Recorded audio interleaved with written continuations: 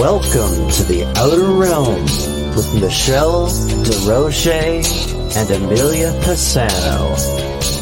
Airing live on the United Public Radio Network, 105.3 FM in New Orleans.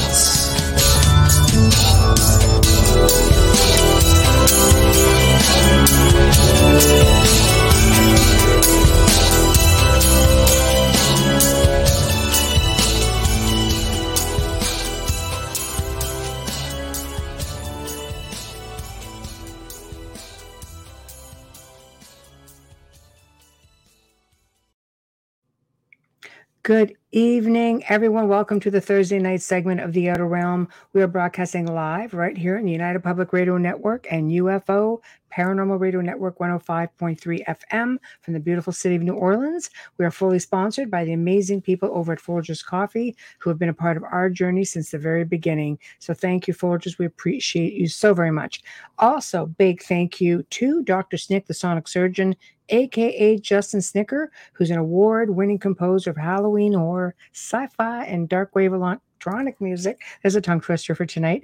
Who basically you can find his music, Bandcamp, Spotify, iTunes, Amazon, anywhere that you can find good music. He is the voice behind our intro, our outro, and he certainly is the music. So big thank you to him. Also, big thank you to Steve McGinnis, who is the artist behind our banners and our imagery, basically. So find him on Instagram, find him on Facebook, look him up. He's got fantastic artwork just ready to be had, and custom order is always appreciated. So tonight we welcome back, and I see a lot of people waiting in chat.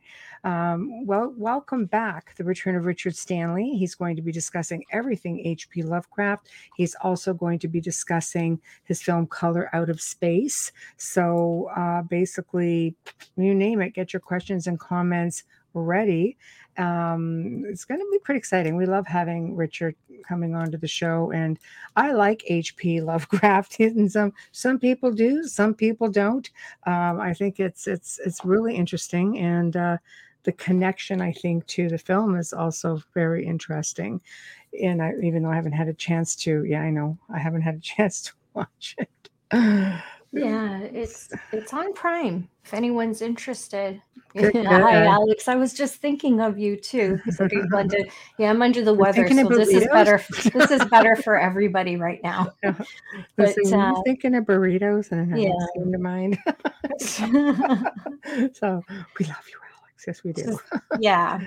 But chat room we've got Alex, we've got Cheval, we've got Dolly, we've got Wayne, Tamara, we've got, let me see, Jim Gerard. Looking forward to this. Fantastic. So are we.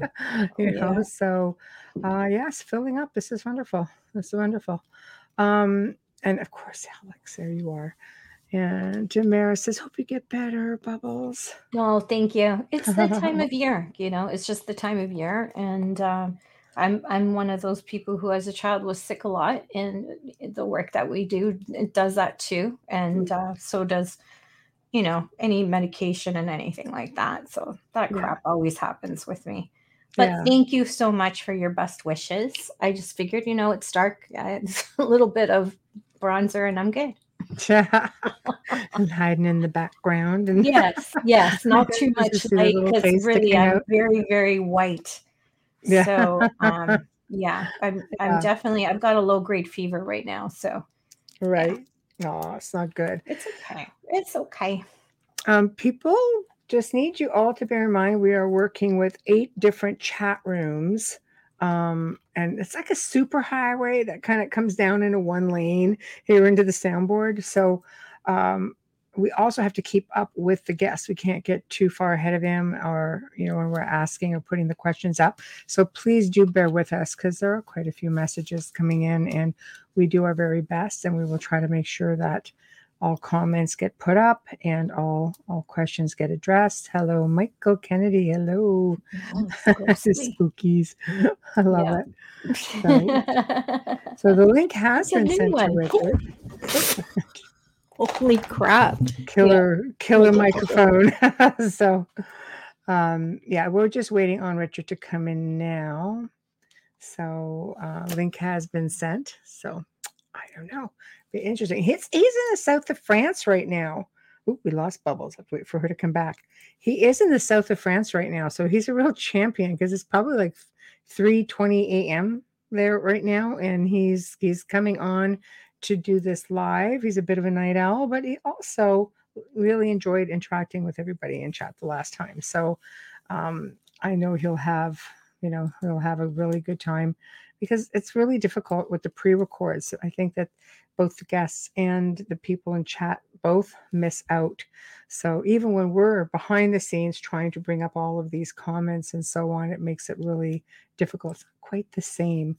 So now I've lost my co-host. Waiting for my guest. Woo! Good times. Okay, hold on. And Bubbles is back. Yeah, sorry, I didn't want to adjust that and make all that noise, so I thought it better just seriously. It just went flying. It's a very heavy mic arm. Take Bubbles out, Bubbles down. I'm like, what the actual? Yeah, I know. I have to guess. Hold on. I have sent. Okay, so I have sent this through to him, so he should have it. Yeah. So he message asking for it. There it is. So I guess now we just wait. Technical, difficult spookies. Yes, I can. Yeah. Technical. The whole arm swing at me. And Tyler, hey, I know it's too funny. That came totally out of like nowhere. So, oh my God.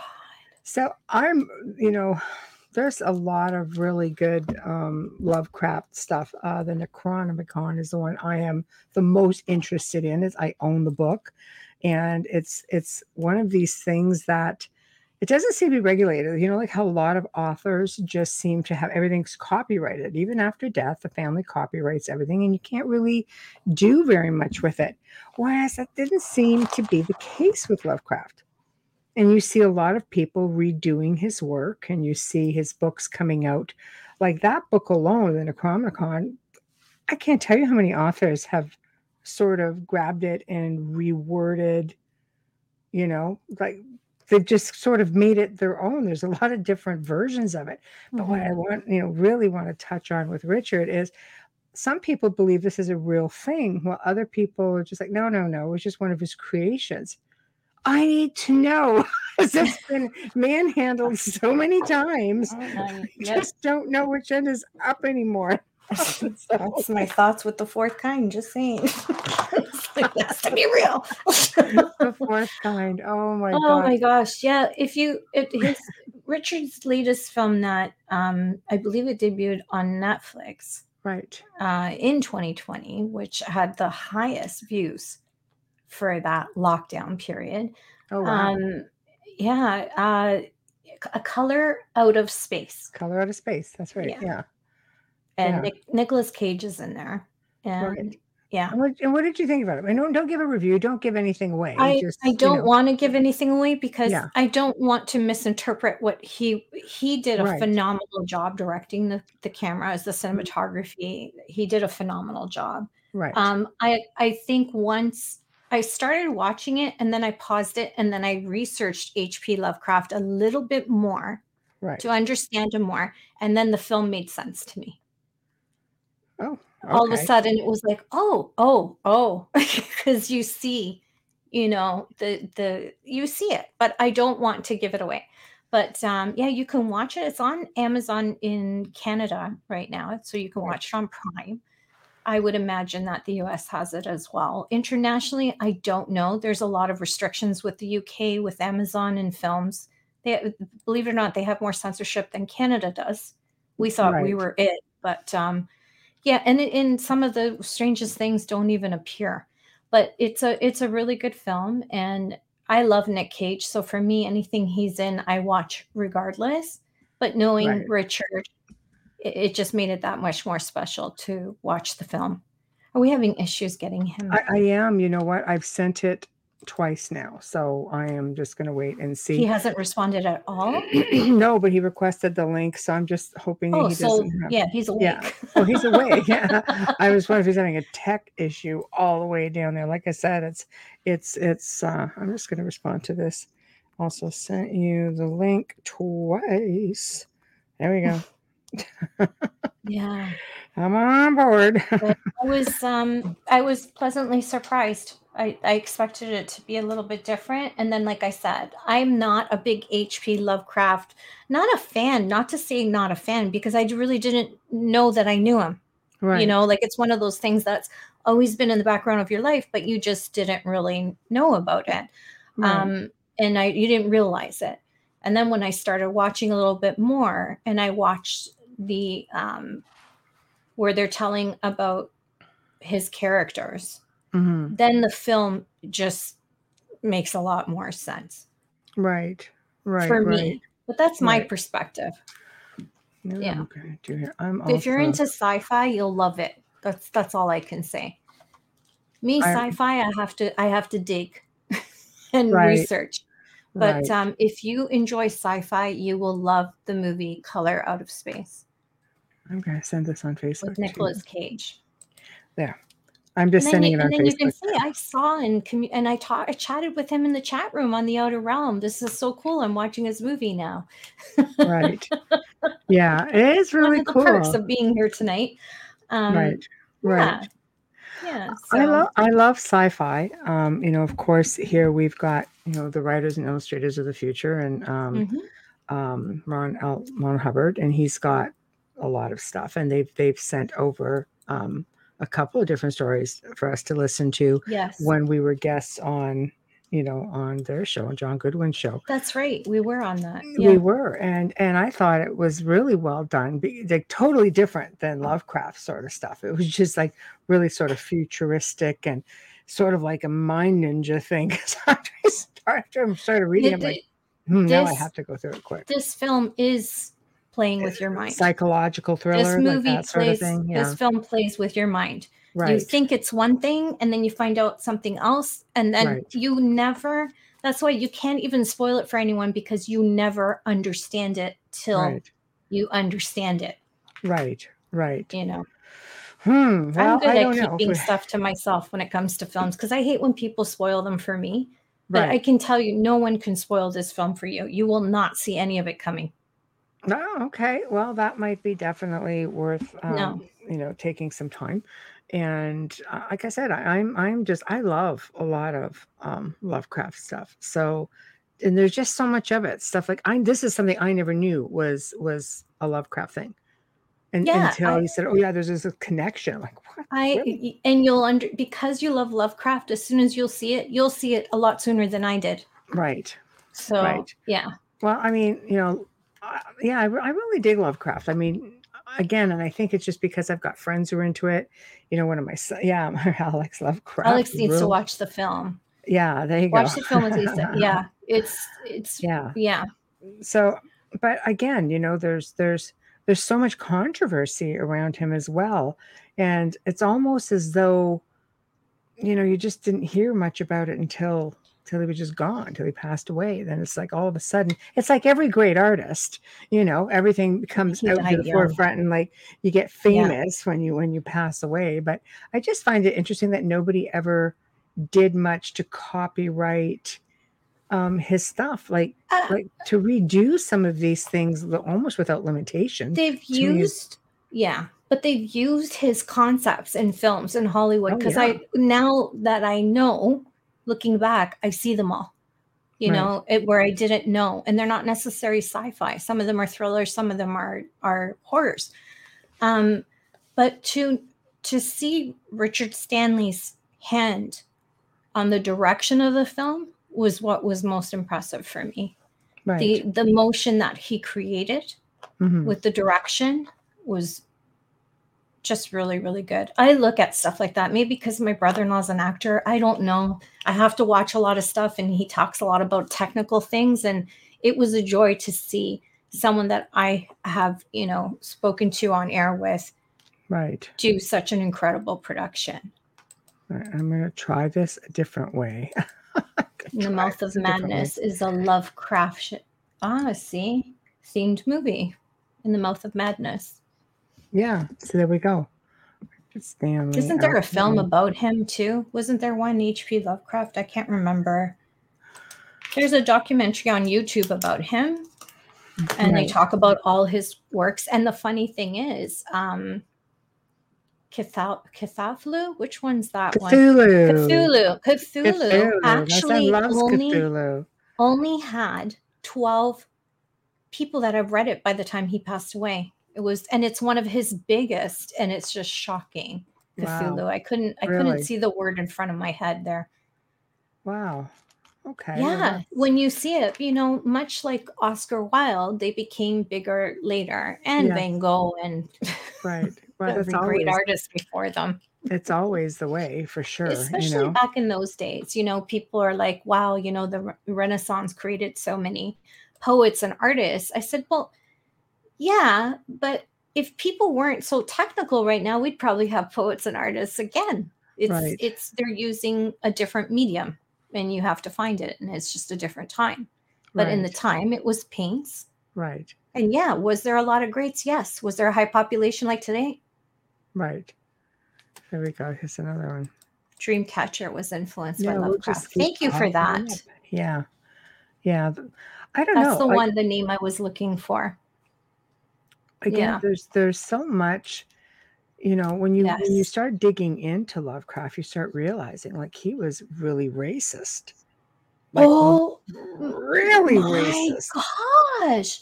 And I'm not going to say what he said. No, but I'm not going to say what he said, but you look it up on YouTube and you hear it, you can't unhear it. No. And if you're a big fan of his, you might not want to listen to that. Well, maybe there's a reason he never really took off when, in his living years, because he was just so outspoken. But many people around him were. It wasn't a sign of the times, you know what I mean? Yes, absolutely. Absolutely. Right. Yes. Right. And we were talking about how his mother came from a family that was highly inbred. Multiple generations. Really? And and his father passed away of cancer, and then he eventually died of cancer, but never sought treatment. No. He just lived in agony and like a recluse, which was very common for that time as well. Well, he moved into his family's estate, I think, on his mom's side or something. They were very well to do, something, big mansion and a lot of, played on the spheres and things like that, which was sort of instrumental in him coming forward to, all of these amazing creations. He was raised by his aunts because his parents had passed away. Yeah. Right. I just was really shocked at when they said the tumors inside of him were multiple, and he lived in agony the rest of his life, but reclusive, which ate expired food, just like God. Well, it wouldn't matter at that point. No, I guess not, Yeah. So yeah, very bizarre, bizarre. But I think with all the greats, the reason why they are great is not just because of their work, but because of the story that comes with their death as well in their later years. Like how they lived. Yeah, look at what's his name? How they lived. That. Oh my God. Yeah, I don't know. From the airplane. Hugh, what's his name? I was going to say No, I was going to too. But that's a different company that house sold for over $4 million. But anyways, what's the first Hugh that comes to your mind? I don't know, Hefner. No, the other one. Howard Hughes. The multi-Hughes, Howard Hughes. I know. That's why I got it the wrong way. He was the same kind of messed up. Thank you, Michael. Yes, I had the Q, but I didn't have the Howard. Thank you. Right. Yeah. I'm going to blame it on the under the weather thing. It's the medication that works. I always confuse his name, and it takes me a minute. Right. I mean, I watched Aviator, and I thought that was an incredible movie on his life, and Leonardo DiCaprio just slayed that. But again, recluse and just let themselves go. I feel like this is just part of being genius and creative sometimes when they're misunderstood. And the times were not ready for H.P. Lovecraft's mind at all. I don't. I think you're not wrong on that. Like he was definitely. I mean, he what he died like 19. What was it, like 37 or around there, I don't 47? remember. I don't even remember. But he was just very like he you get people who are just so eccentric that they just don't really care That's why they're what they eccentric. say. Yeah, like I know. Because they really But don't care. but But yeah. when you're in a when you're in a position of like I always say, after you've been in the public eye, you just start looking at things differently. I always say you have to govern oneself accordingly. You just don't want to be like, I wouldn't want to be running people off the road, just being No. really belligerent and being, you have to take into consideration integrity. And it just seems like we lived through a time where there was, like, if there was integrity, it certainly was selective.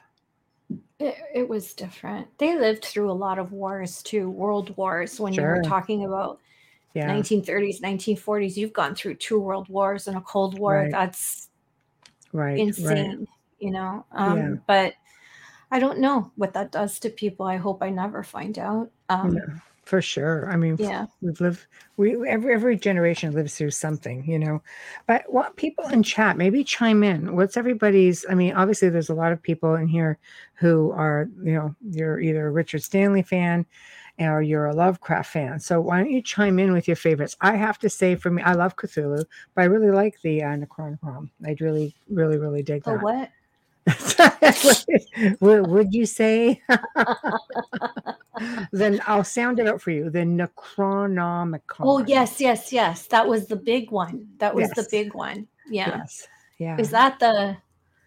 Yeah. Dolly's actually coming on. Yeah. Well, yeah. Cthulhu's like the big, like, Cthulhu's the big octopus head? Yeah. Okay. Yeah. Dolly is coming on. She's coming on in January, Michael. Q&A. Yep. She's going to be doing a Q&A. Start writing up your questions. Exactly. So, but yeah, that's, again, I think it's just because there's so much mystery around that one. I love it.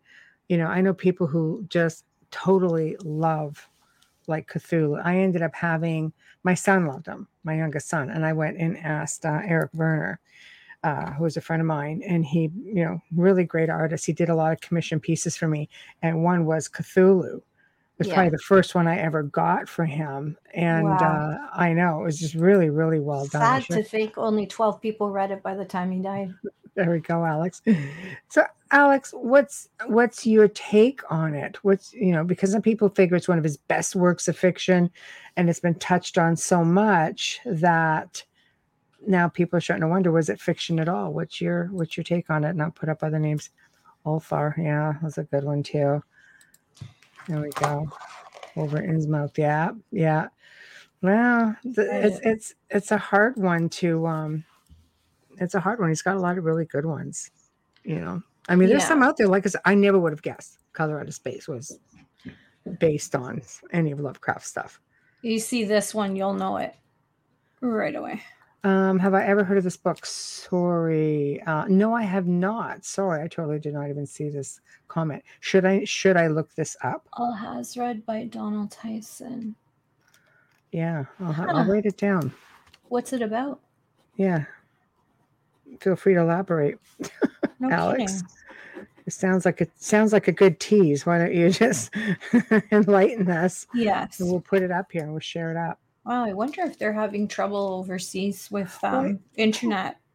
I mean, it's 3:38 in the morning over there, but he just messaged me. Yeah, but he messaged you, so we know he's awake. He's just probably having trouble with his internet. They just messaged me. Yeah, this is pretty crazy. So I don't know. We may just be turning this into a full-on Q&A at this rate. My God. No kidding. It was barely mentioned in his writings, mostly alluded to. That's why. Because I watched a lot of videos on him today. That's what I like to do when I'm under the weather and I'm just kind of stuck in bed. I love watching YouTube. But, like, I need nonfiction.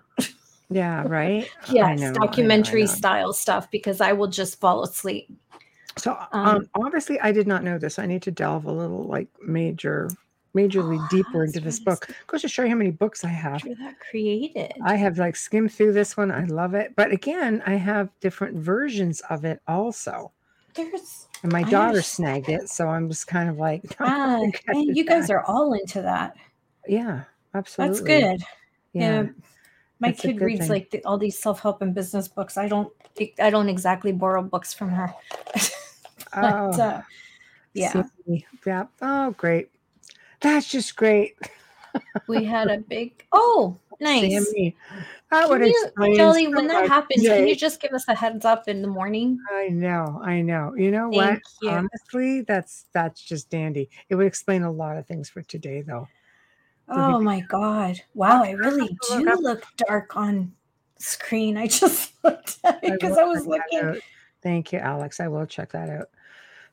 Tamara, unfortunately, I'm going to have to reread. As the older I get, the more I forget. I know, right? I Okay. know. Read it like it's a new read. I love it. There's an entire film on YouTube called The Complete Cthulhu Mythos, and it's 22 hours long. So it just dives into all of it, right? Oh yeah. And there was another one that I love. There's a 27-minute, just an HP Lovecraft special for Halloween, which was really, really good for someone who's a beginner, you know. And then A Titan of Terror was a biographic on him, Right. which in 21 minutes you get the gist of everything. I watched a Right. lot of them today, just saying. But Yeah. bits and pieces here and there just to learn more. I was just a little surprised by his mother's side of the family, but then not so much because of the times. Right. I mean, that stuff still happens now, right? So really.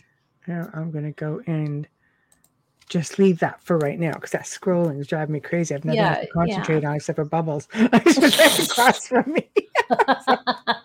It is when you have it on a bigger screen, it's even more. Can you explain an M-Class CME for those who don't know? Because if any people were experiencing weirdness today, you know, just everything going wrong and electronics just being, you know, sort of iffy. It was kind of a blend of everything for me today. And other people I know who were messaging and saying, you know, is it just us or is today just completely messed up? And, you know, people were asking, can you check me? It's like, why? Just had that kind of a day.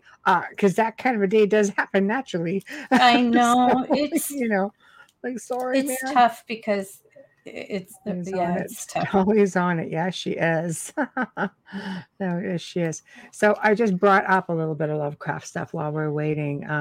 So it says here he spent much of his time writing, and as a child prodigy, continued scribbling until his death diary, which is something he left behind, a mountain of work. He wrote hundreds of poems, scores of essays, and of course, his most famous beginning was, quote, the oldest and strongest emotion of mankind is fear. And the oldest and strongest kind of fear is fear of the unknown.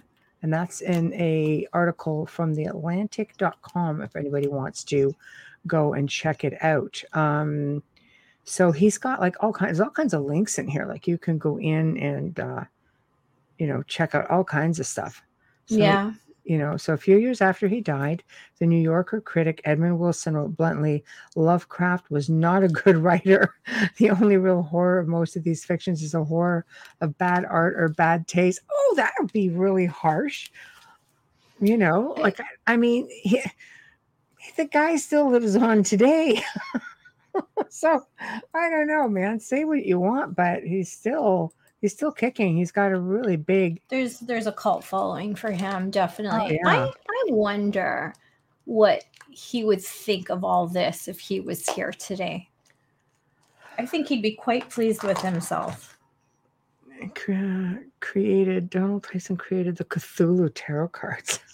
Why do I think there's that would just be awesome? tarot cards? Yeah. I don't do tarot, so like I'm not familiar with. No, but anybody who digs Lovecraft would probably get right into something like that. That's a lot of imagery. Wow. That would I'm be gonna very start cool. learning how to draw. I know, right? No stick figures allowed, Bubbles. That's just we'll be working. She says, Hey, "Okay, I'm with going to all draw this you a tech, picture," and I'm yeah, just I like, know. "Oh, Oh, you should see I my don't know crime what's scene. You next." should see my crime scene drawings. They're even worse. Oh, But oh, it comes we with a have big them. explanation. That's, You know that little curly thing that looks like Charlie Brown's squiggly hair? That's this. hello, Yeah. hello, Steve. No, I don't know. I would love something like that. Again, but again, like I like Lovecraft, so I have friends Alex who has just them. Okay, you can really. show me when I see you. Oh my God, I'm just gonna see here. I think I pulled up another article on him. Hold on. This one was on the Necronomicon. Originated as it says right here. It originated as a fictional book in the works of H.P. Lovecraft and grew into an extended literary in-joke as other horror writers organically added to the Cthulhu mythos, like what you were talking about. See, this is crazy. So according to Lovecraft, it was written by, okay, this is what Alex said right here. It was written by Abdul al-Hazred, a mad Arab poet of the Yemen in 950 AD. So I don't know. I'm parked in the studio. No, you're not. I can assure you I followed your link. No. There, okay. Here we go. We just came in. Wow. Oh, you just now came in. You were in bed earlier What are we today. missing? I know. Yeah, I don't know. You didn't come on this soundboard till just Right, now. I followed the link you sent me, so I've been in a little Creepy. Well, yeah. apparently HP knows. HP knows. He came back. He shoved you over. Watched your film today, Richard. Fantastic. Oh, wait, glad you liked it. And yeah, it's Yeah. a pleasure being back and to be out of that strange cyber eddy that I was stuck in there. right. Yeah. Well, apparently, according to Dolly in chat room, says it was an M-class CME today, which sort of, messes up everything, all the electronics, all of everything. Yeah, Because solar we've been in and the soundboard magnet. here for since 9 o'clock and just getting things ready. And I sent the same link to Amelia. She came right in. Twice. And yeah, you've just been lost in cyberspace somewhere. Must be the topic of conversation or something. So, but welcome. Yeah, it's good to be on the show. Yeah. We've been keeping your seat warm. So, trying to talk, this whole Lovecraft thing. It's just some people love him, some people hate him. It's just it's not their thing, But I don't know. It certainly is an my understanding. thing. I think it's an understanding of him because I said that I started watching your film. It's actually on Amazon in Canada right now. And I started watching the film and then I paused it and I went to research a little bit more about H.P. Lovecraft. And I came back and went, oh, and it was a whole different experience. I'm so glad to hear that. Yeah, so fantastically done. Where do you want to start? Where do you want to start? Do you want to talk with, let's talk Lovecraft, what it was all about, and just sort of work our way into how you ended up coming up with the film. So we'll start from the beginning, and we have lots of time. I'm pleased to hear that. Yeah, it's the middle of the night here in the French Pyrenees, and beginning of December. It's first real winter out there. It's super dark and kind of appropriate for the subject matter. Oh, I love it. It's just dark and cold here. Nothing exciting. It's freezing here. Freezing. So, I know. Okay, excellent. So why don't you tell us about H.P. Lovecraft as for anybody who hasn't heard of him or people who are just sort of coming into him, because he's more famous now, of course, than he was even when he was alive, like most amazing artists. So yeah, no, he was completely insignificant during his own lifetime, and I think lived a life of total seclusion and kind of appalling poverty. Had very little to eat by the end, and was dead by the time he was 47 years old. and saw very little of his work actually find its way into publication in his lifetime. I think none of it was published in in hardback form during his life. No. Stories only appeared in pulp magazines, and a lot of the better stuff was never published at all. So he had probably no conception of what would happen after his death. What do you think he would? How do you think he would feel if he was here right now today to see all of this?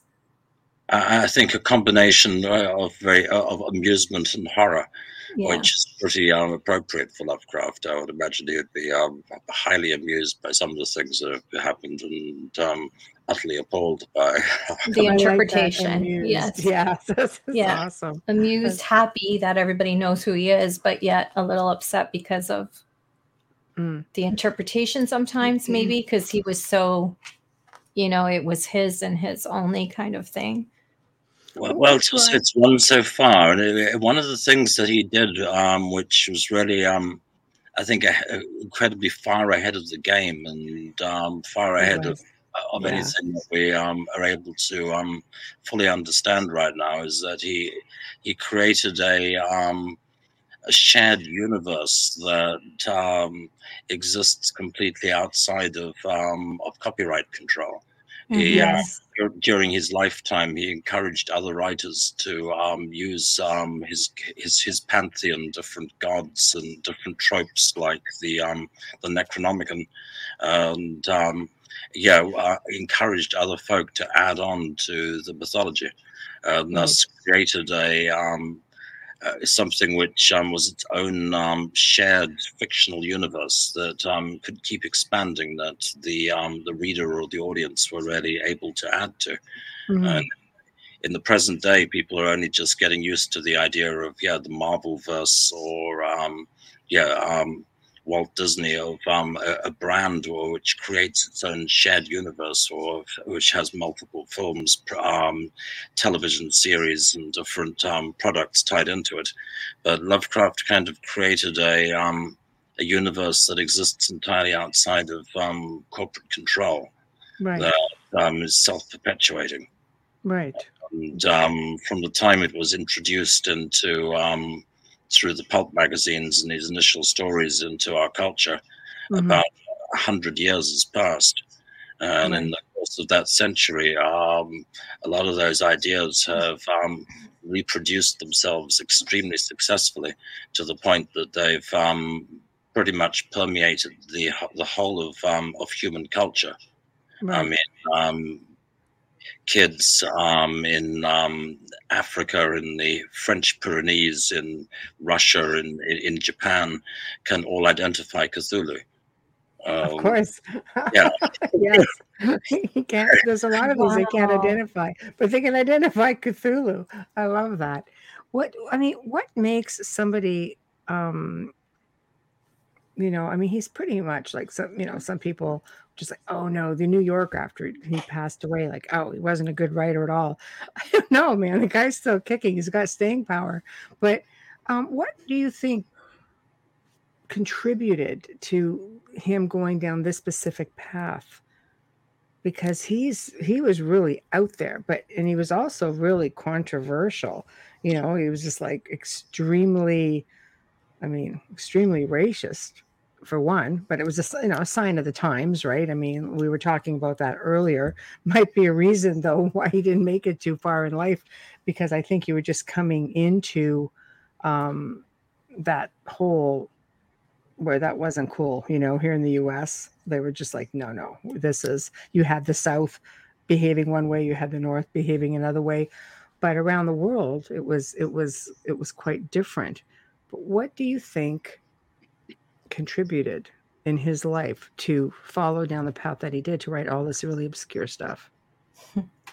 Well, I mean, I think he didn't have any choice, from the view that he was facing a series of unfortunate circumstances. And I think because of the way he was brought up, he was naturally extremely reclusive and cut off from the mainstream of human life. Right, because some people thought, oh, he was just mad, and I other think people was like, no, he was brilliant. towards the latter part of his life, I know he only went out at night and couldn't handle even going out in the daytime. Mm. And even when he was a child and a younger man, had a very difficult time talking to other children or striking up interpersonal relationships. It was only when he started corresponding with different amateur periodicals that he really started to make friends or reach out to other people. Right. And as such, I think he followed his own strange path, taking off from Edgar Allan Poe and the Arabian Nights and decadent romantic fiction, and was pretty much unaware or uninterested in the modern American novel and the way that mainstream culture was going at the time. Well, there were so many big names, writers and poets from that coast, the East Coast at the time as well. They were huge. Right. To think that they were all friends at one time or sitting at a bar, that's how I envisioned them. Mm. And coming back to another point there is that I also think it's really easy to, I guess, misinterpret these folk and to reinvent them in our own image and to impose onto them the standards of our present day, because I think the more I've looked into it, and because of current circumstances with cancel culture and everything else, I've been forced to look into it very, very, very closely. It seems to me that H.P. Lovecraft has been rather viciously misrepresented on a lot of fronts, because a lot of the things which I am reading on the internet about him are simply not true, and massively exaggerated. That's really sad. We've hijacked a number of different ways and reinterpreted them. And when you actually try and zoom into the factual basis for these claims, it's a heck of a lot shakier than people make it out to be. Right. Like to give you a glowing prime example of this, what I'm seeing is in the present day is a lot of folk are attacking people for selling Lovecraft merch or Lovecraftiana, or writing to outlets that are selling Lovecraft books and saying, are you prepared to cancel this author because his books are full of the N-word, to directly quote some of the things I've read, which caused me to zoom into that detail. I thought, yeah, really? That is it. It turns out that the only use of the N-word in Lovecraft's fiction is in a story called The Rats in the Walls. In The Rats in the Walls, it's the name of the cat. N-Man is the name of the black cat in The Rats in the Walls that defends the narrator against the rats. Right. Which is the only usage of the N-word that I've actually can locate in anything that's of Lovecraft's published fiction. Right. Then zooming into that further, it turns out that this was the name of his childhood cat. He was given the cat when he was 4 years old. Right. He lost the cat 10 years later when he was 14. It's the only pet he ever had. Clearly, when he writes about this awkwardly named cat, N-Man, it's pretty much the thing he loved most in life. He never owned another cat. And for years afterwards, writes lovingly of his childhood companion. And obviously, when he wrote Rats in the Walls, he put the cat into the story to defend the guy against the rats, because it's his beloved childhood companion. Right. Given that he was given the cat when he was 4 years old, right. I've got to question whether he even named the cat, and whether we should be attacking people in the present day and for historical fiction or nonfiction. The name of a 4-year-old boy's cat from the late 19th century. For anything, though, for anything that was written then, you have to look at the vernacular. You have to look at the times. It's a bit ridiculous. I'm not. I want to be very careful. Yeah, one has to be. It's sad, but I don't think it's that. Yeah. Lovecraft wasn't. Again, sign of the times. Yeah. Right? So I do have a question for you.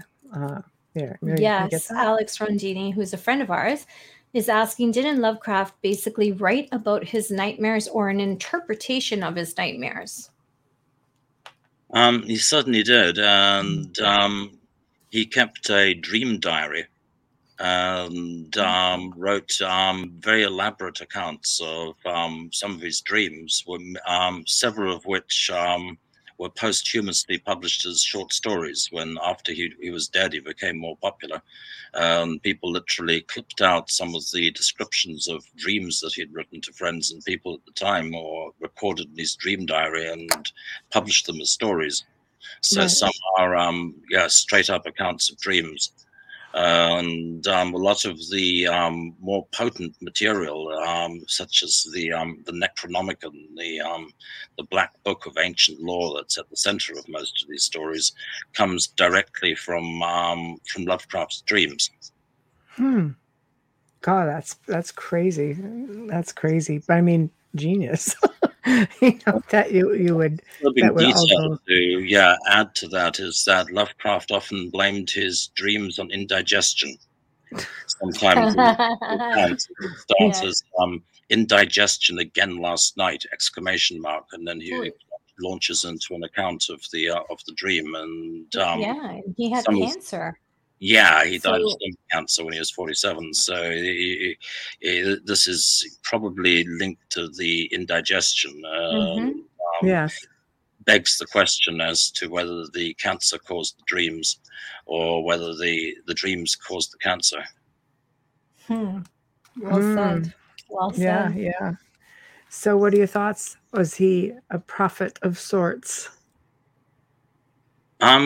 Well, one of the weirdest things about the man, and one of the reasons why I think his work's coming under greater scrutiny in our present era, is that frequently he's describing things which didn't exist in his lifetime or in his period, things we didn't have names for. Or concepts that hadn't fully been defined. I guess at a pinch, a good example is the way that the alien architecture in Call of Cthulhu and other stories is described as being non-Euclidean architecture and non-Euclidean geometry. And I recall as a precocious, creepy kid at school, reading Lovecraft, I used the phrase non-Euclidean in an essay. And I mean, this must have been around 1978 or somewhere. It came back with a big red ring around it on the paper from the teacher saying there is no such thing. At that point in time, according to my school teachers, all geometry was Euclidean. This concept of non-Euclidean geometry was complete rubbish. Whereas what we have now is we are now aware of chaos science and fractal geometry. In fact, we use fractals to create the very VFX that we use to create color out of space. Non-Euclidean geometry is definitely a thing. And fractal geometry and the whole concept of I guess the patterns within chaos that we see in chaos science it bears Lovecraft out. More food for thought always leaves more questions. I mean, if you look at everything that we're like the current state of our world right now, it would seem that a lot of what he put out there, is coming around full circle. It was very relevant, I guess you could say. I'm going to jump ahead again. Cosmic horror. What is cosmic horror?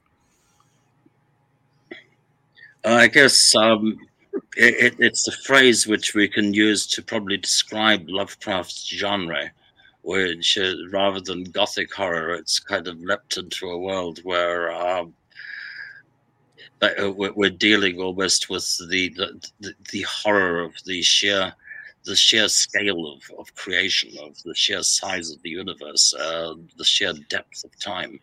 Right. World in which humanity is insignificant, and where human emotions and human needs are essentially irrelevant. In a lot of Lovecraft's fiction, he's got very little interest in characters. He's got basically it's throwaway two-dimensional human characters in his stories. He knew nothing about humans and didn't really want to write about them. The stories, however, are not throwaway stories. He's more interested in evoking the true nature of the universe according to Lovecraft. In that universe, humanity are insects or weed or bacteria. I think what most people mistake for his racism is kind of an aspect of his cosmic anti-humanism. I think he's pretty down on the entire human race. Right. Yeah, I'd say so. I'd say so. And you know what? Yeah, that would definitely attribute to some of what people think about him or thought about him even now. It's really hard to get anything like to pinpoint anything on him because there were so many different views on him. Like I said, people either loved him or they hated him, one way or another. One of my favorite, I guess, Lovecraft is probably the Necronomicon. And there's a lot of people who believe this was actually a real thing. And then you have others like, no, it's just like it's one of his amazing creations. And other people are just like, no, this is a real thing. So what can you tell us about that? Because that one is still going strong. I mean, and again, because of the lack of copyright, it's just been changed. It's been added to. It's it's just been altered so much. It's just like, what is the original? Well, I kind of believe Lovecraft from the point of view that Lovecraft claims he saw it in a dream. He dreamed the title of the book, and there's any number of folk who will tell you that the true Necronomicon came from elsewhere, but Lovecraft does say that he dreamed it. He saw the name of the book first, and since in the dream first. But since then, it's gone on to probably be, along with Cthulhu, the most recognizable Lovecraftian trope or archetype, which is spread right across our planet. Right. People all over this world have heard of the Necronomicon. Very few of them know that it was invented by H.P. Lovecraft. This is true. It's successfully jumped into so many different forms.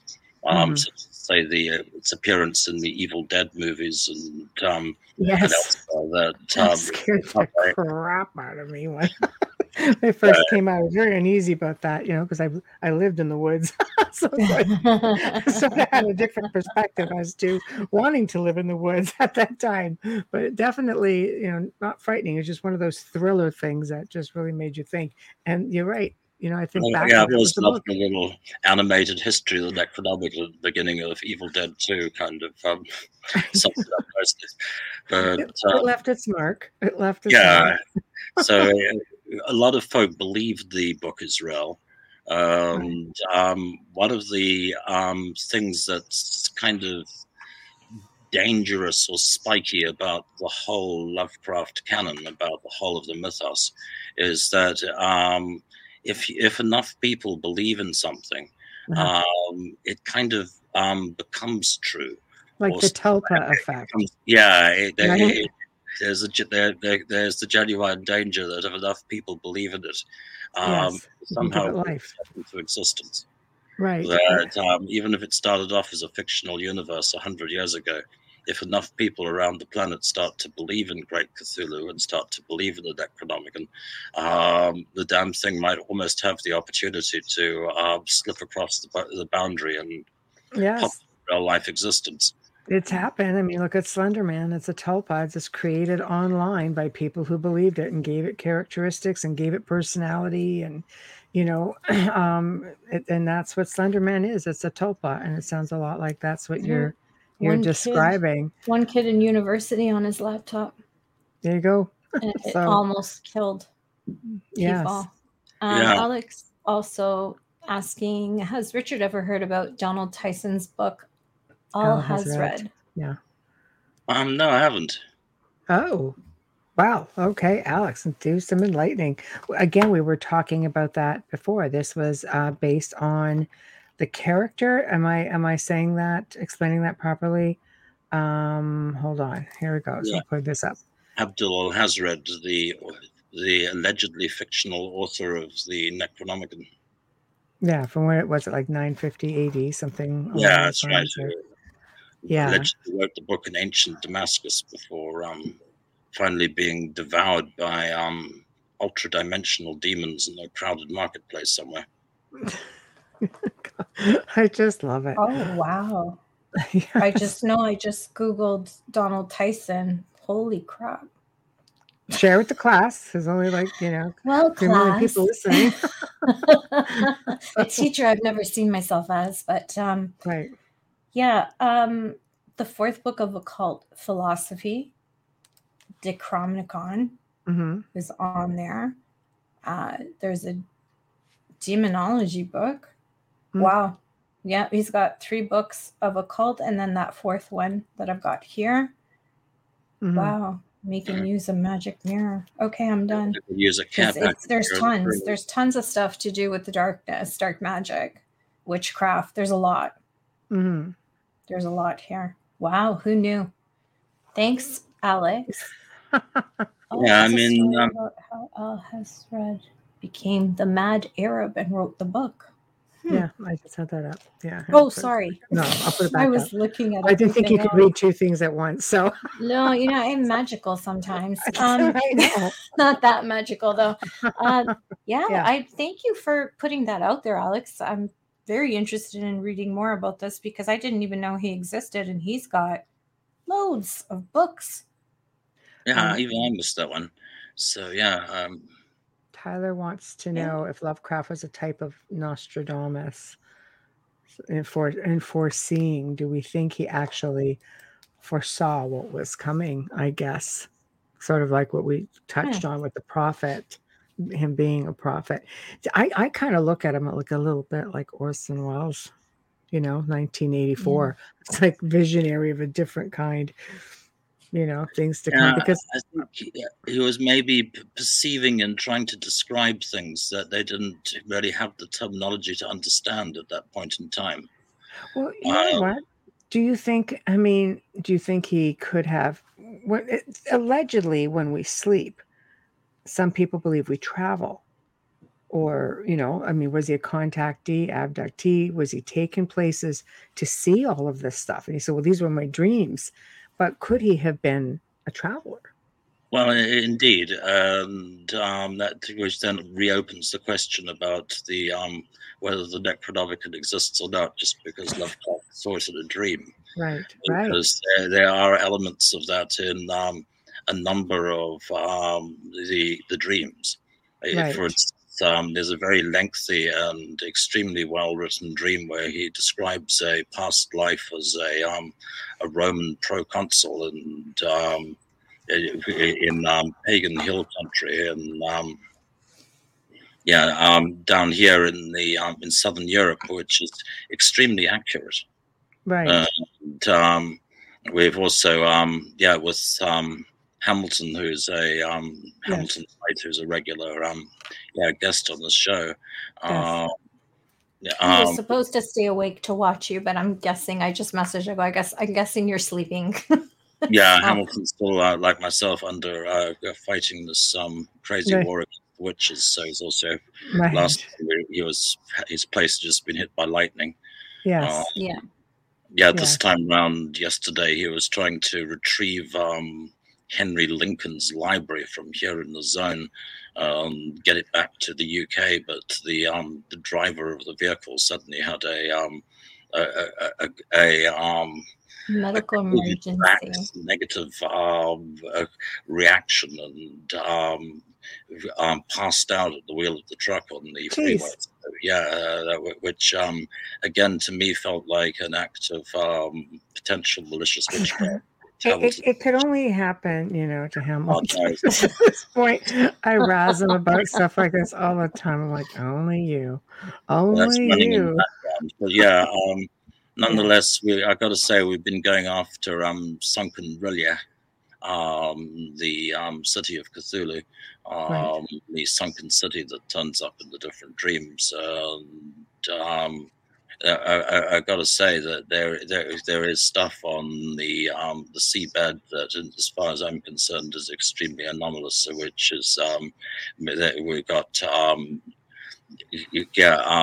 sonar findings from the bottom of the ocean that match with satellite photographs sourced from elsewhere. That it's pretty convincing that these structures actually do exist, just like the details from Lovecraft's Roman dreams. So to what extent those things really are really do exist is as far as I'm concerned, the door is open.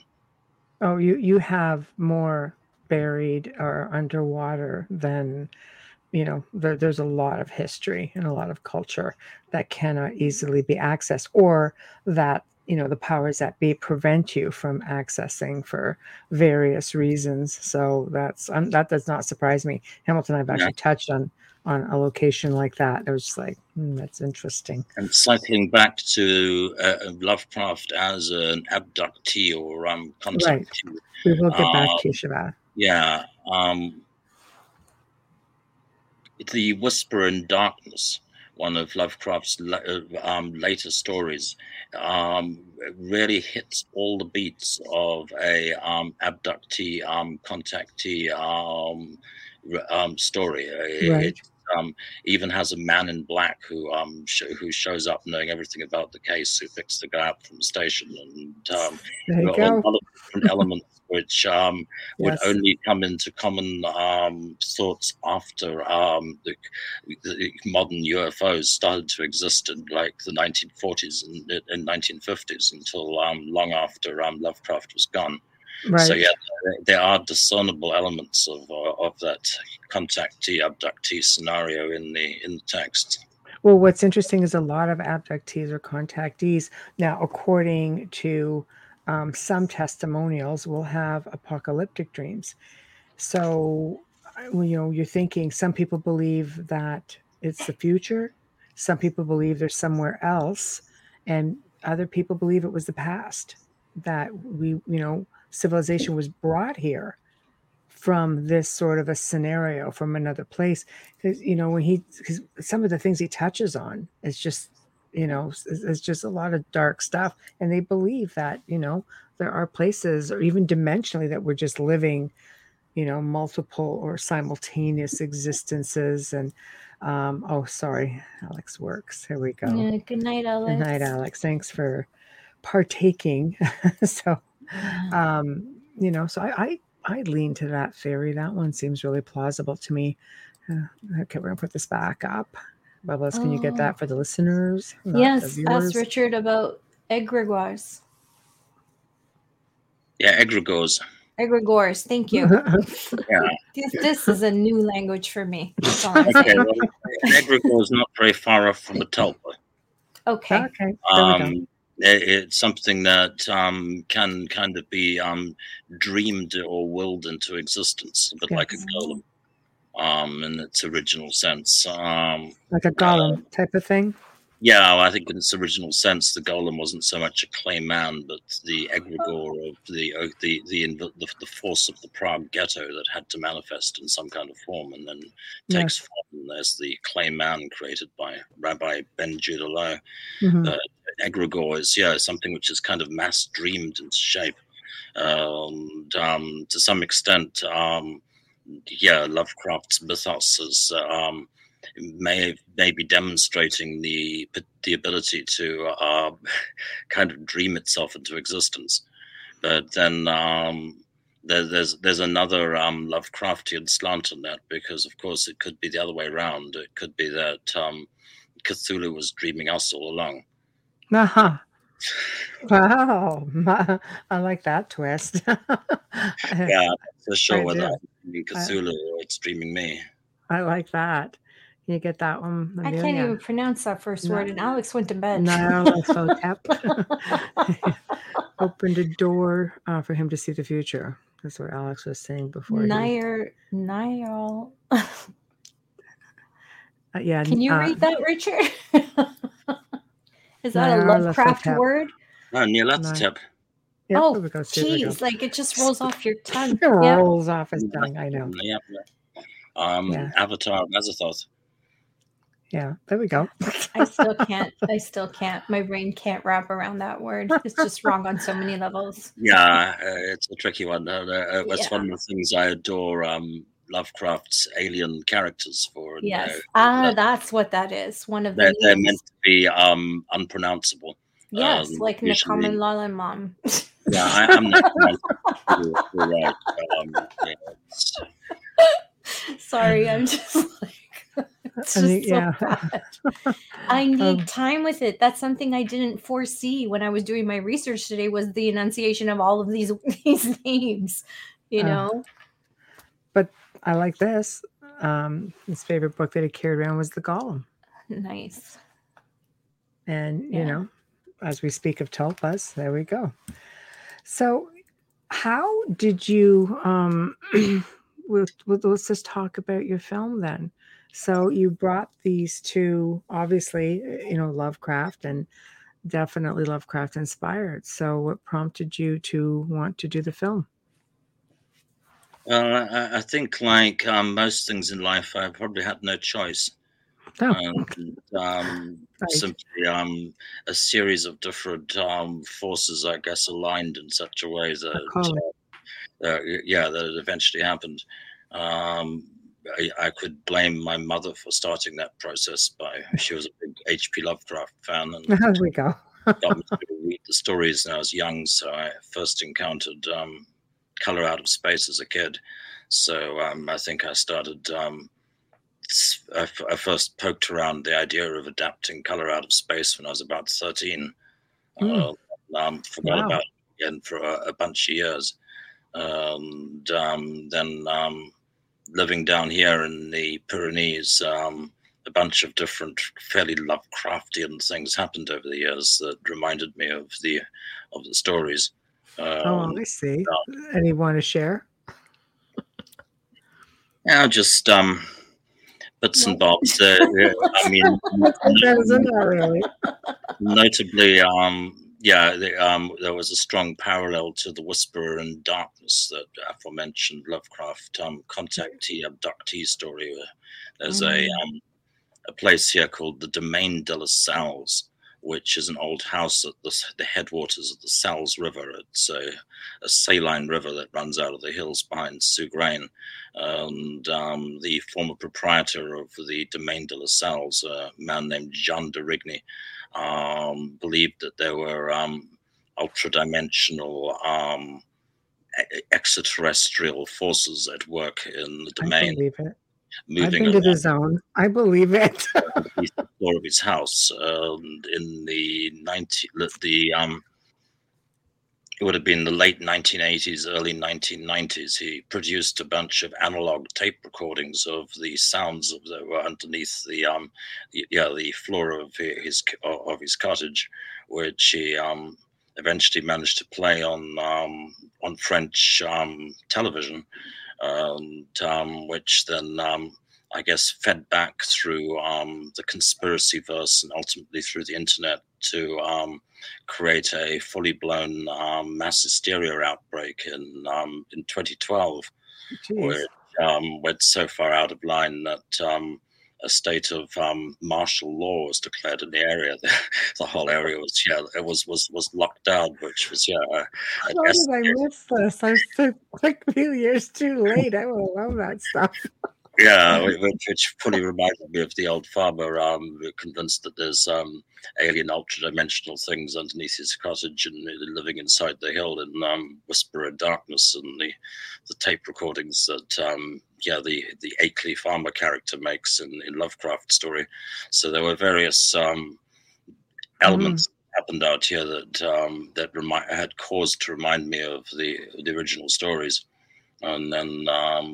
That's pretty fascinating. A few years ago, we shot a short film from a Clark Ashton Smith story, the Mother of Toads, and in the course of that, I realized that most of Smith's work was in public domain.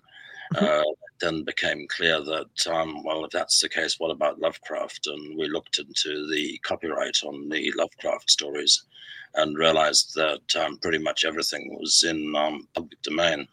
And at that point in time, my immediate instinct was to write an adaptation of the Dunwich horror. I really wanted to do Dunwich. The venture capitalist guy who was with us at the time in Montsegur said, "No, you've got to do Color Out of Space." And I tried to kind of weasel out of it and say, "Well, no, how can you do that? It's like how can you a color you can't see." Tried to back away from it, but more and more people said, "No, you've got to do Color Out of Space." So eventually sat down and wrote Color Out of Space. Were there any restrictions on your direction of the film, or were you content with the way you brought it out to life?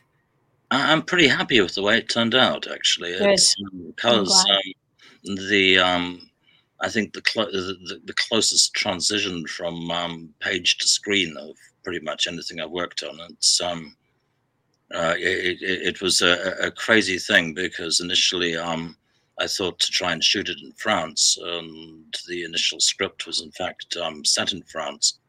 And then as it juggled around the world, trying to get it made, it was like, can you set it in Canada? So I rewrote it to set it in Quebec. And then there was a suggestion that, we can get the money, but it has to be in Ireland.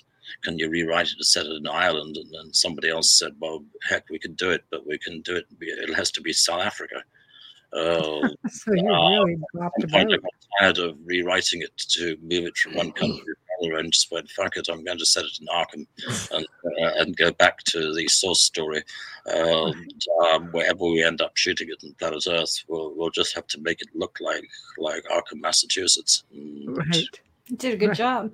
It kind of reverted back to being closer maybe to the original story that it started off being, Butch. Right. I'm so happy to hear that, because sometimes when you speak to directors or producers, there's those, I would have liked this or would have liked that. I love that you're very happy with the outcome. It's going to make people who haven't seen it want to run to it even more now that they know that it's as authentic as it gets. We just got a nice endorsement a couple of days ago from John Carpenter as well, who nice. That's nice. Congratulations. Yes. Gage. So the fact that Carpenter liked it, and that's really a good kudos right there. The alpaca scene, I think, kind of.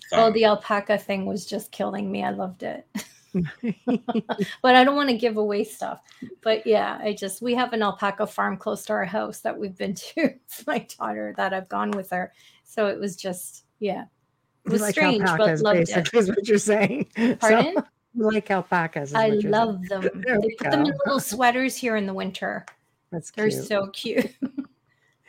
So Nicolas Cage, did you have to go to him? Did he come to you? Was he your first choice? Because Nicolas Cage loves this sort of stuff. So to me, he's just like a natural. But, because he's really into anything obscure. Yeah, I mean, again, I don't think that any of us necessarily had any choice. It felt like a series of... Sorry, Nicolas Cage. I like Nick Cage. That way. It was meant to be. Right. Nick was meant to be Nathan Gardner, and it just happened. Right. I mean, a script came into his hands during the shooting of Mandy, He's something of a Lovecraft fan. Mm-hmm. Right.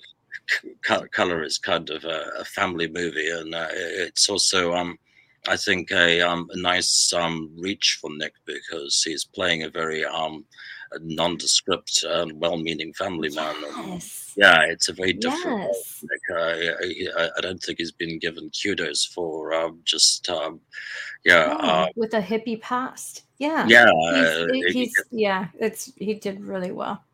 Yeah, he plays a weak man. He's got Nathan's got his glasses. He's nervous. He's got poor hair. Then as we go into it, we also see that he's utterly incapable of genuinely dealing with what's going on. And I think the real fear, hurt, and incapacity on Nick's face at times is it's a very long way from Nick's normal from action. National Treasure. Well. Yeah, Gone in 60 Seconds, Leaving Las Vegas. Yeah, it's very different for him. That's what I love about him, though, is that he's not afraid to try anything, because he was in Pay the Ghost. Yeah, he was. And that was an incredible film too, and he did really well. That's when you start to see him change his characters. I love that he doesn't stick to a certain genre. He does take challenges all the time, and I'm impressed that he doesn't go by his family name, so that no one casts him simply because of who his uncle is. Right. Yeah, so, I think Nick and me are also a very good match in terms of I'm always under the opinion that on some level I'm shooting a very dark comedy. Right. There's a level of black humor in the performance, which I think is just on the right side of camp for me, which I absolutely adore. Yeah, it's fantastic, because it's very much like what parenting is like today. You know, our generation of parenting is a little bit more relaxed than our parents' generation. And he portrayed that in the film. He portrayed that comfort, yet I have to kind of discipline. And you see that back and forth. He's incredible. There were so many facets to all of the characters, though. I love the camera work on some scenes. I was just like, wow. And we're at that point where we have to do a station and sponsor ID. Yes, Sorry. we do. And anyway, thank you so much. Show some nice things. Oh no, I watched it today, so I was really happy because I had to wait for it to come on. Anyways, we're going to go into why we can be here. You are listening to The Outer Realm with Michelle DeRoche and Amelia Pisano, coming to you live from the beautiful city of New Orleans on 105.3 FM and 107.7 FM. We stream internationally as well. Tonight, we've got a returning guest and friend, Richard Stanley, with us, and we are discussing H.P. Lovecraft and his latest film that just did so well during lockdown. If you haven't seen it, Color of Outer Space with Nick Cage, you need to see it. An incredible, incredible film that if you're a Lovecraft fan, whether you are or not, you're going to love it. You're really going to enjoy it. Stream or listen to all of our archives on the platform you normally use. And we want to give a huge thanks to the amazing people at Folgers Coffee for fully sponsoring our show from day one.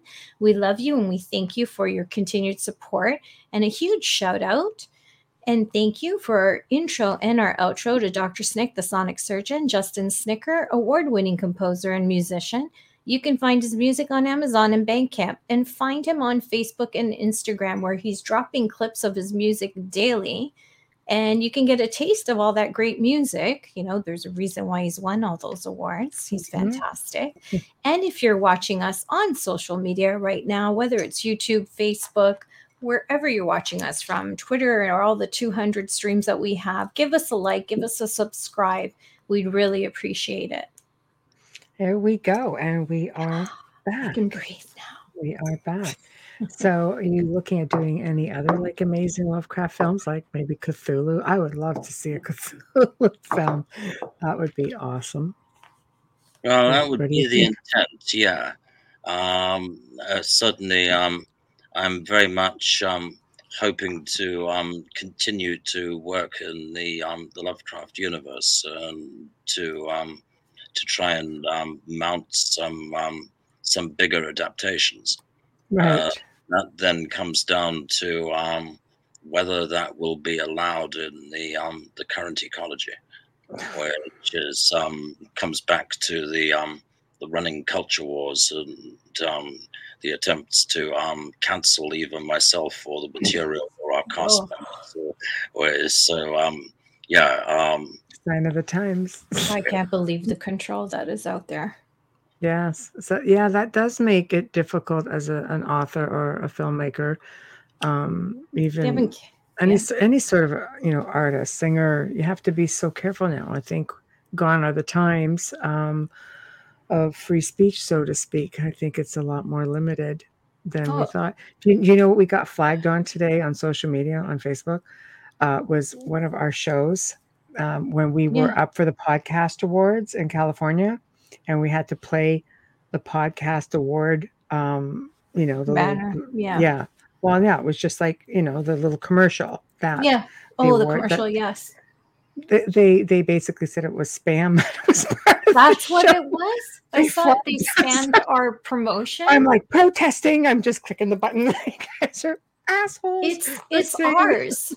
I know that belongs to us. What are we spamming? It's an award show. Advertising for the podcast awards that we didn't do. That's ridiculous.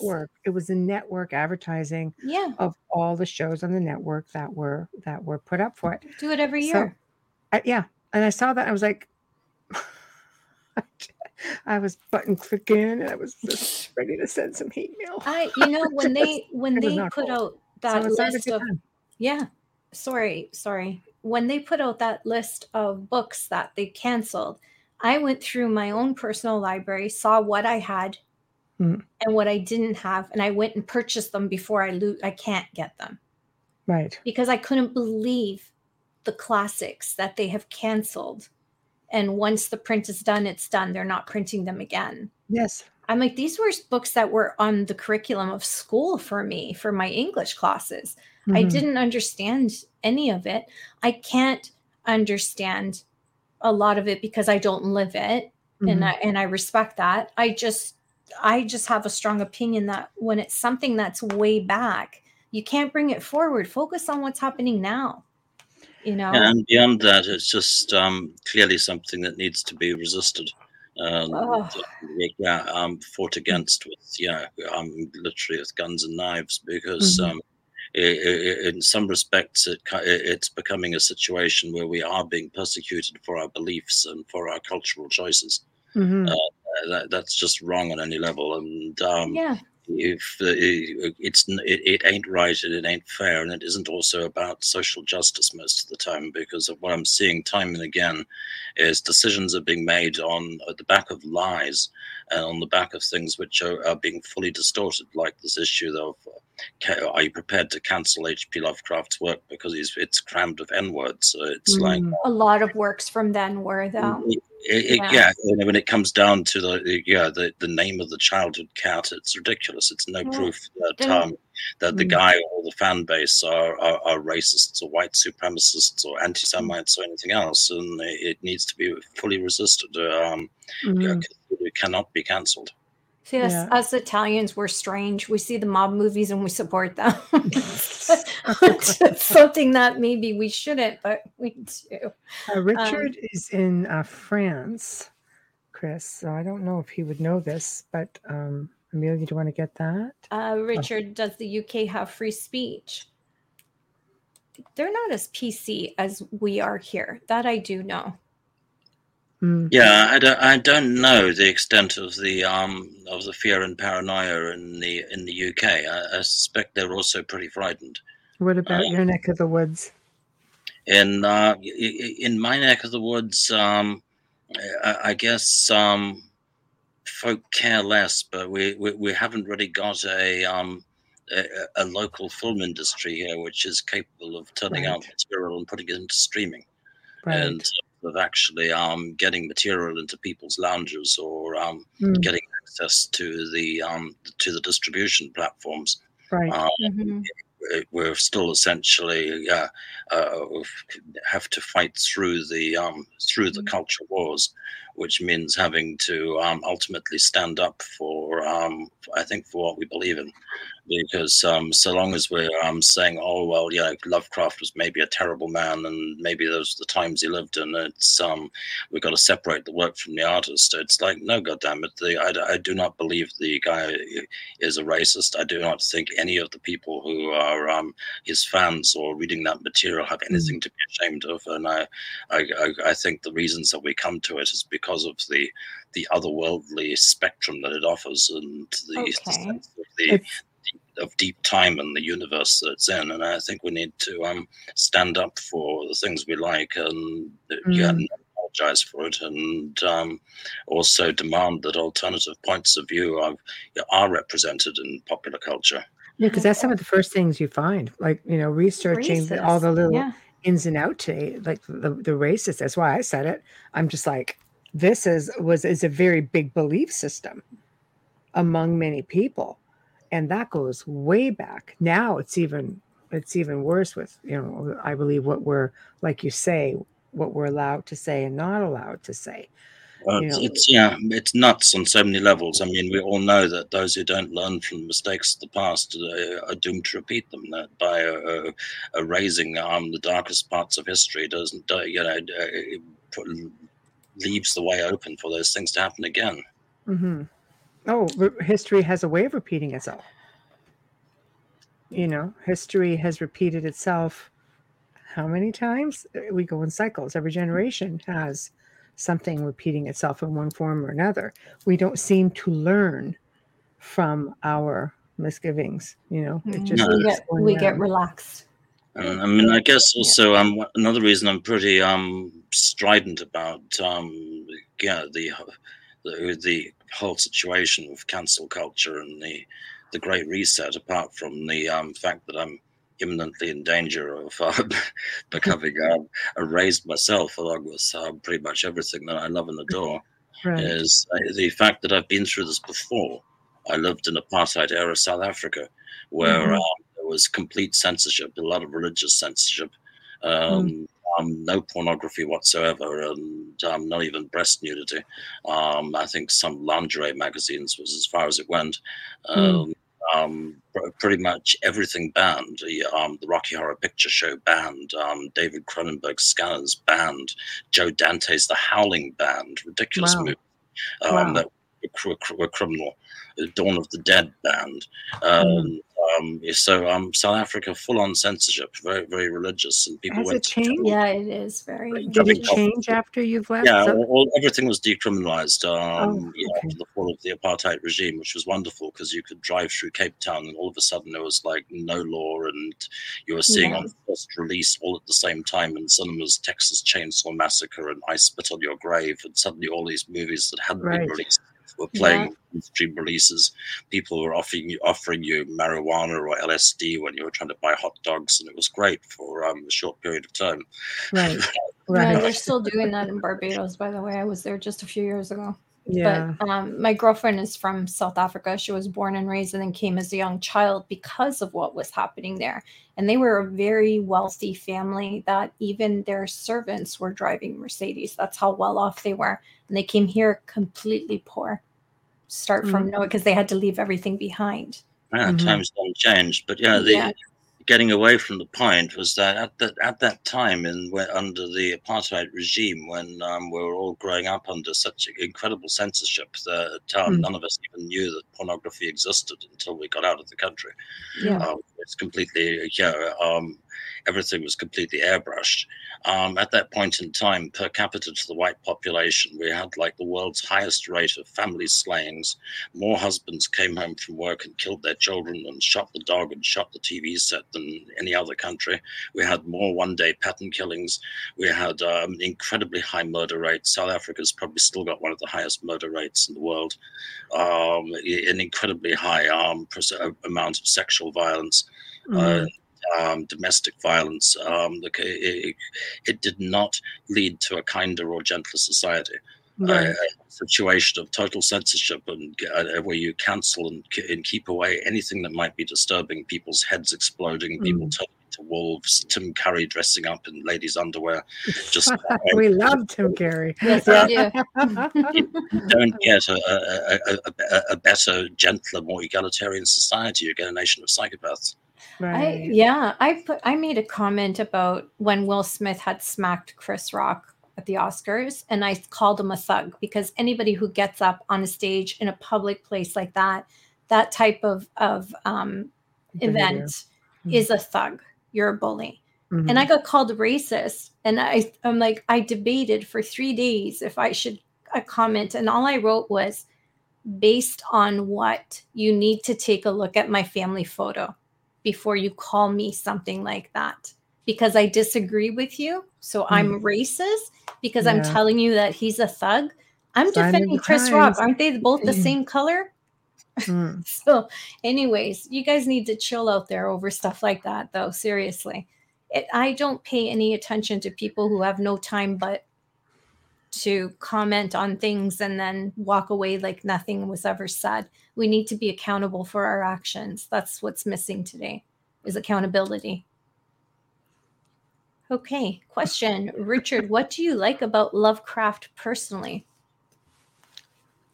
Apart from the fact that he obviously loved his cat, which immediately endears me to him. I think he was a very quiet man, and his observations of the fantastical nature of the world around him often ring true to me. And as a result, I've had lots of little Lovecraft moments throughout my life, which have made me think affectionately of him. Also, he clearly had a very hard time dealing with the modern world in any way at all. He did get married and tried to live in New York for a couple of years, and just was horrifically miserable. Right. Was forced to retreat and try to get as far from the city as possible. I do feel sympathy for him. I think that's what a lot of people are trying to do now. I wonder how he'd fare up in this time, the way society is. I mean, I have hope, for society. I do. I have hope that people will just stand up and go for what they believe in.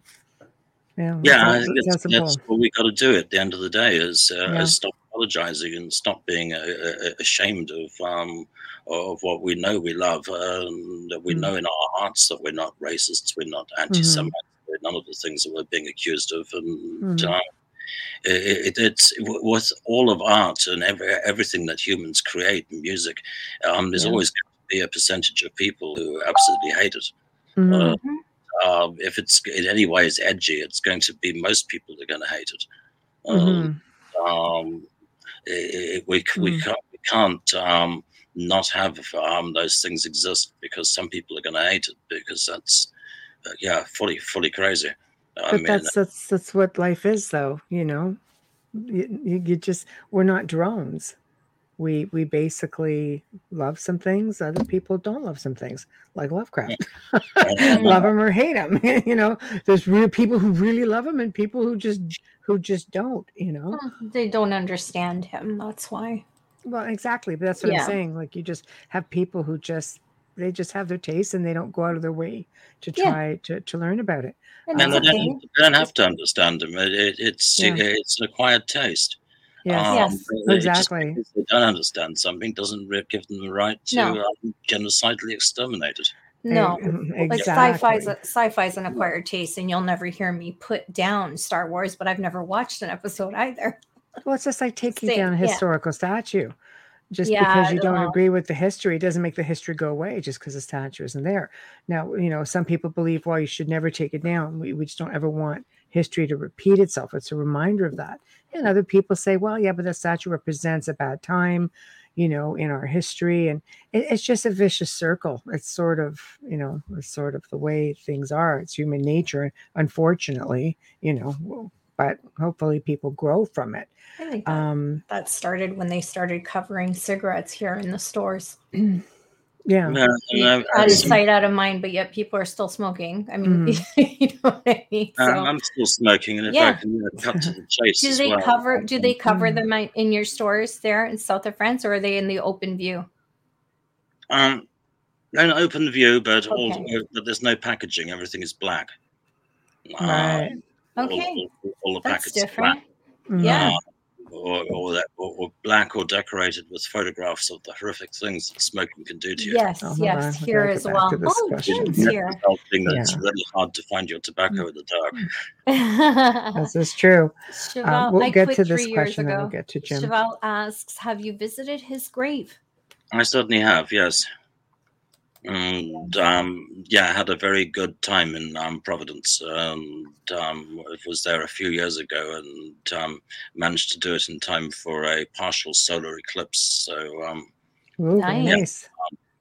I kind of went there just to make my peace before doing color, and I was delighted at how much of Providence's fabric remains unchanged from Lovecraft's time, and how it's still possible to that's really cool. Really take those same walks and sit in those same spots and be right there.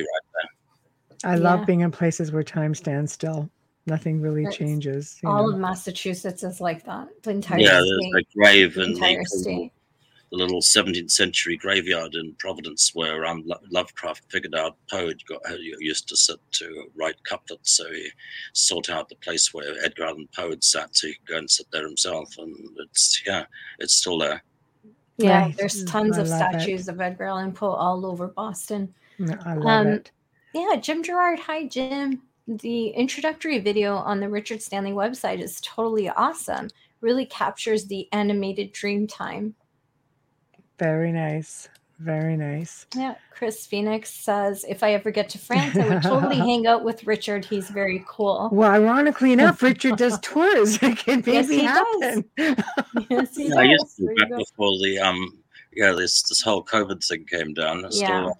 Taking on, but put a damper. Tourism business basically crashed and burned over the last few years. Well, hopefully, I have a friend who goes to, I believe he's probably met you because he's spoken about you, but he does tours. He lives in Texas, and then he goes to the south of France for a few months, and he's got his little niche in there, and people come from all over the world to sit and they'll do tours with him. I told Hamilton, I said, you guys should all collaborate because, he still goes strong down there. So how long that'll last, because he couldn't get to south of France when everything hit here. So everything sort of went quiet, and he went back and had a quiet time in France. And then the following year, it was just like this past summer, business as usual. So the pulse of life is semi-returning, but it's been a freaky year for all of us. I mean, it's been, quasi Lovecraftian, I guess. I mean, there've been a couple of in the sort of more actively threatening part of the Ukraine conflict when they started talking about around. There was a point when all of the solid Wi-Fi out here in these mountains went down for over 48 hours. During that time, there was a couple of hours when we were all thinking, hang on, did a thermonuclear war just happen? Is the outside world still out there? And it's had its moments, yeah. Oh, yeah. I just like to think this is something that's just going to go behind us. So, wow. Cheval lived in one of his homes in Providence, and it was haunted. Wow. Can you imagine being haunted by H.P. Lovecraft? I'd sit down and have a conversation with him, but I'd start writing. Okay. Yeah. Let's go. Yeah. Some more of that dream stuff. My God, man, it's just, I don't know. I love them. So, what do you have coming up? Because I know we're slowly nearing the end here. So what do you have coming up? I know that you and Hamilton are coming back on at the end of the month. So you guys have obviously been collaborating. So can you elaborate a little bit on that? Just to get people all excited for the end of the month when you come on with Hamilton. Do you know you're coming on Hamilton? So, yes.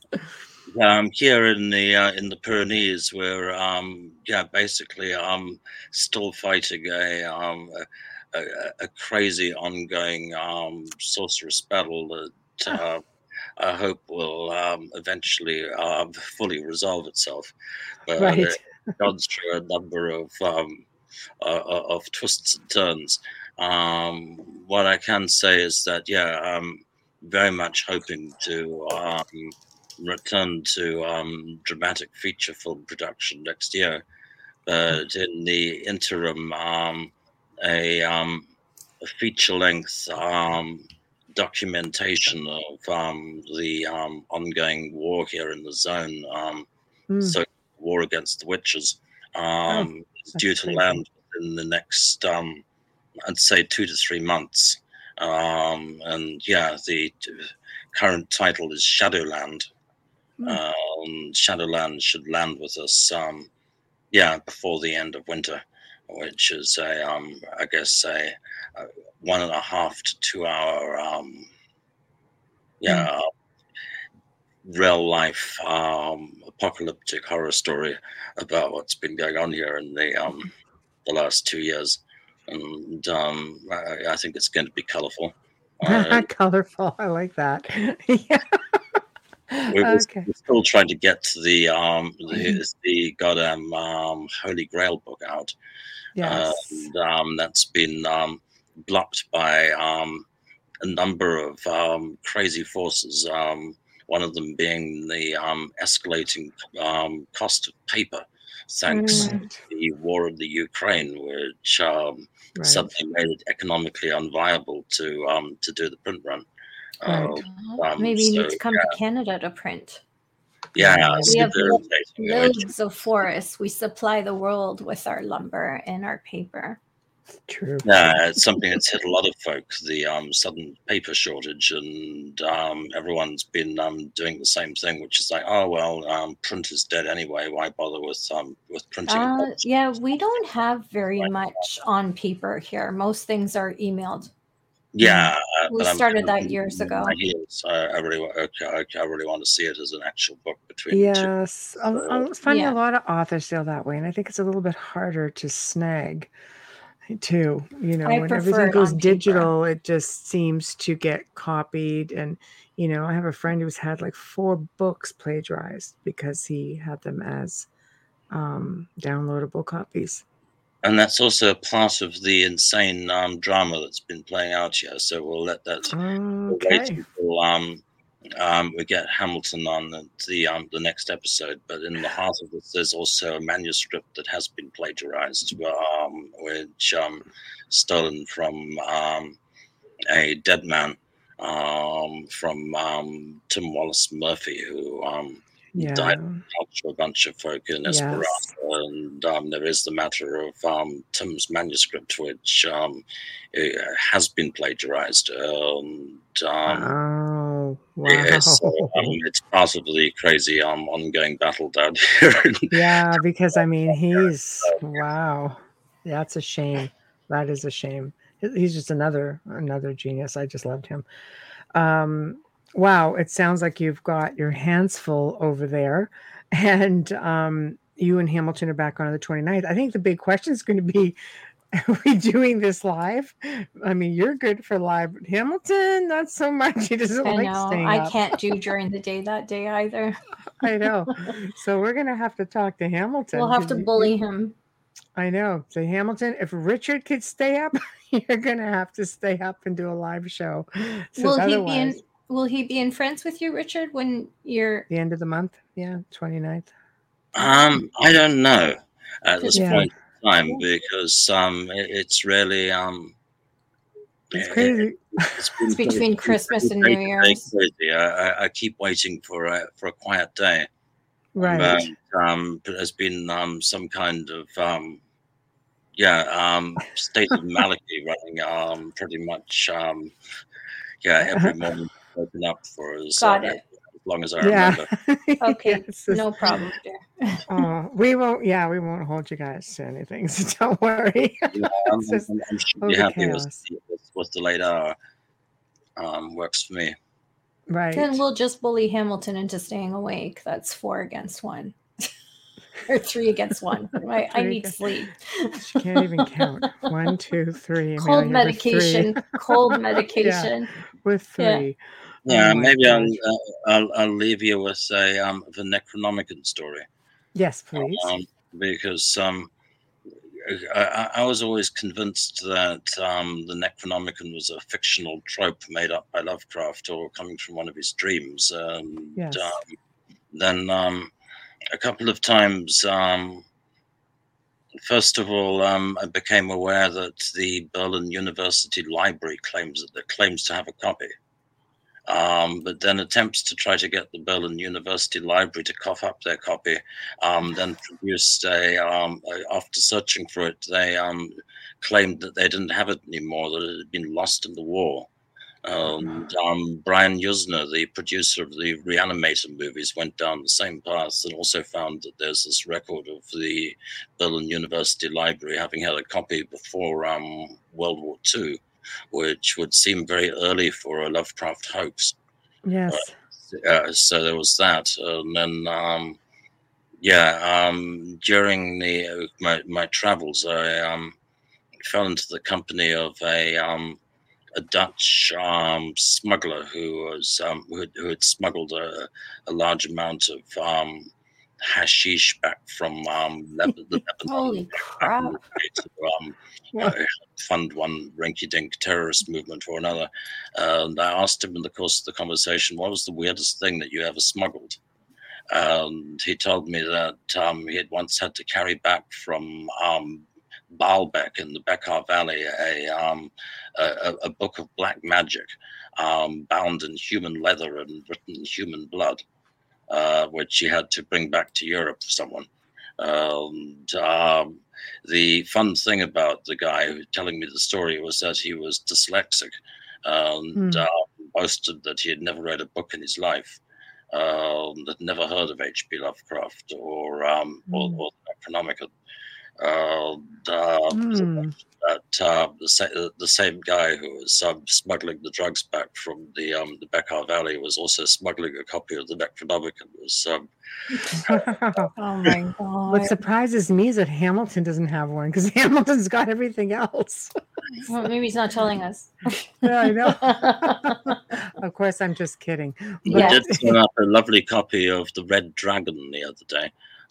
This wasn't on Hamilton's watch, but the Red Dragon's a notorious French grimoire, and a nice copy of that one surfaced in Montsegur a couple of months ago.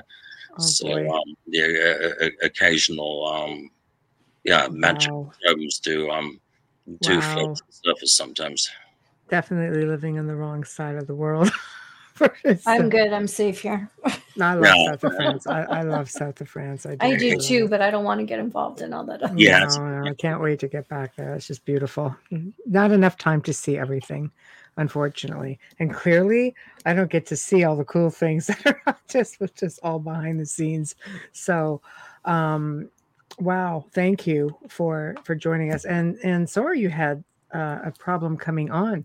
I just tend to wonder if it's, why it was glitchy, just sitting in the background, because you definitely didn't surface up until the point where we brought you on. So, because I sent you probably 4 or 5 different links, like, where are you? Yeah, I kept hitting on them, and it kept taking me back into some kind of studio waiting room. Could you see us, though? No, I couldn't see you. No, then you weren't in the waiting room. It's just weird. You have to be able to, if you see us, you're in a green room. Yeah, you would see us, you would hear us, and then up until... Yeah, I was doing me myself, and saying you will be admitted, you can be admitted on air at any time or something. Oh God, that's crazy. Maybe you didn't enter studio. Oh yeah, if you have to actually click the enter and then it brings you in. That's crazy. You were just in cyberspace somewhere. Yeah, I know. Chamber. Gosh, freaky stuff. But thank you for coming on. It was just such a pleasure. Love having you join us, and looking forward to having you and Hamilton on together.